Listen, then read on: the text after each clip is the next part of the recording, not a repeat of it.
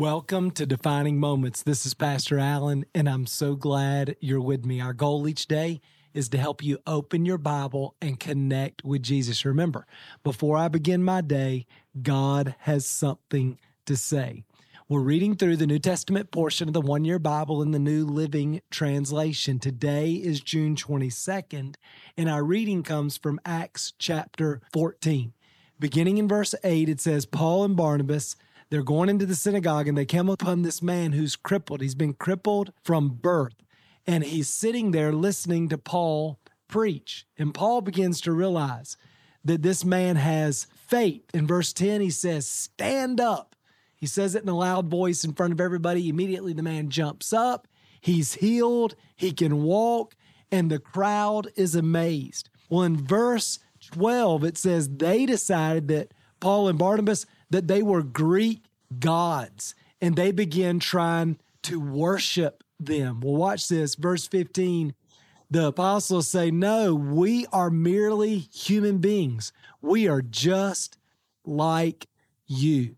Well, then later on in verse 19, it says, this same crowd, they're ready to stone Paul and Barnabas. They dragged them out of town thinking that they were dead.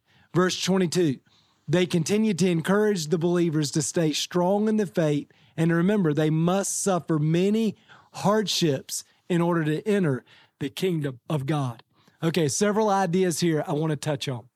First of all, this miracle happens, and the temptation of the crowd is to give Paul credit for the miracle. Now listen, this happens all the time in the world today, not just in America, but around the world. When a miracle happens, our tendency is to give credit to the man who we think is responsible for the miracle. Listen, God is responsible for every miracle. Only God can break the laws of nature. We are simply men. And we just have to remember this. In American Christianity, if you pray for somebody and they get healed, man, the enemy will immediately, the devil immediately try to convince you that you're super spiritual, you've got something special that other people don't have, and you can get puffed up. And we have to be real careful about that. When God gives us a prophetic word, we don't get puffed up. If we're a good preacher, that we don't get puffed up. That we're a great leader, that we don't get puffed up. In American church culture, I think we're really susceptible to this, and we just have to be careful. If God chooses to work in our lives and to work in our lives to be a blessing, to help somebody else in some way, it's not because we're great, it's because God is great. And if people begin to try to put you on a pedestal, if people begin to worship you, if people begin to treat you as if you're a spiritual superstar, we would do well to dial that back, to remind them, no, I'm just a man like you. You know, through the years, Definition has been a pretty successful church. And sometimes people kind of act like I'm super spiritual. And what everybody needs to know is I'm just an ordinary man like you. And all of us have the Spirit of God living in us. All of us can live our life in God's presence. All of us can be used by God, anointed by God.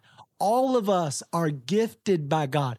And God has given us all this to help other people. So that's not just true for pastors. That's true for all of us. God wants to work in and through you to be a blessing to our world. And so when that happens, we've got to be careful that we don't become prideful. Why? You remember what Peter said? God resists the proud. He gives grace to the humble. Now, one of the things that's interesting about this story is on one moment, on one hand, they want to lift Paul and Barnabas up, put them on a pedestal. And then the very next moment, they literally tried to stone them to death.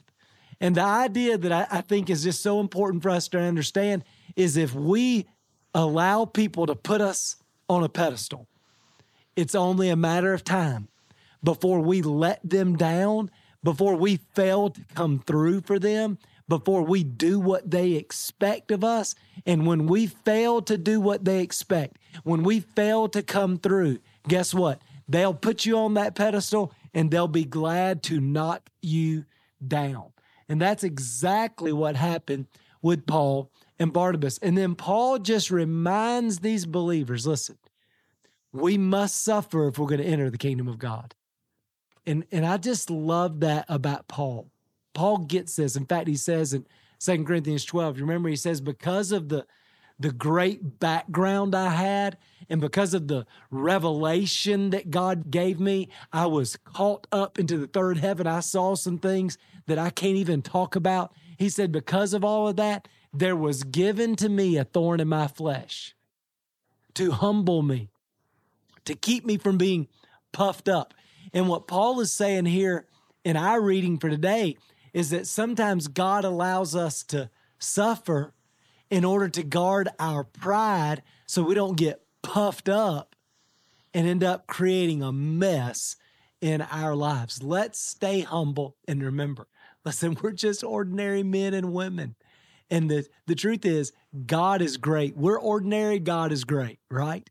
And if we keep that perspective, then when God begins moving in us and through us, then we will point people to Jesus rather than making the mistake of Satan. And listen, this is what's beneath all of this pride, right? Satan wanted to steal glory for himself. And if we're not careful, when God begins working in us and through us, we'll begin to steal God's glory and allow people to elevate us.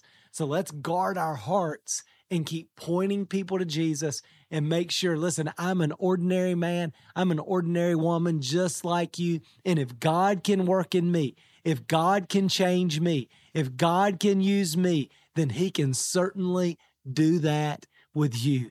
Let's keep Jesus on the throne of our hearts, King of the universe. Amen.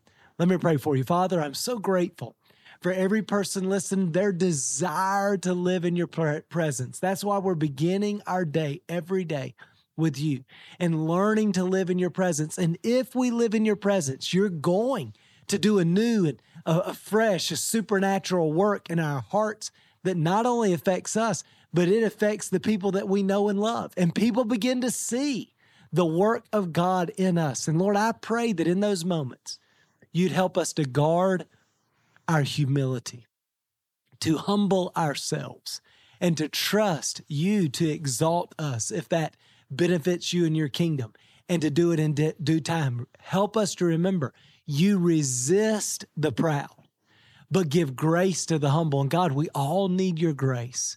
So Lord, I invite you, Holy Spirit, we invite you to produce humility in our hearts. God, help us to remember every day, this is about you, and it's what you're doing in us. It's not about our greatness, it's about your greatness. It's not our power, it's your power. It's not our fame, it's your fame.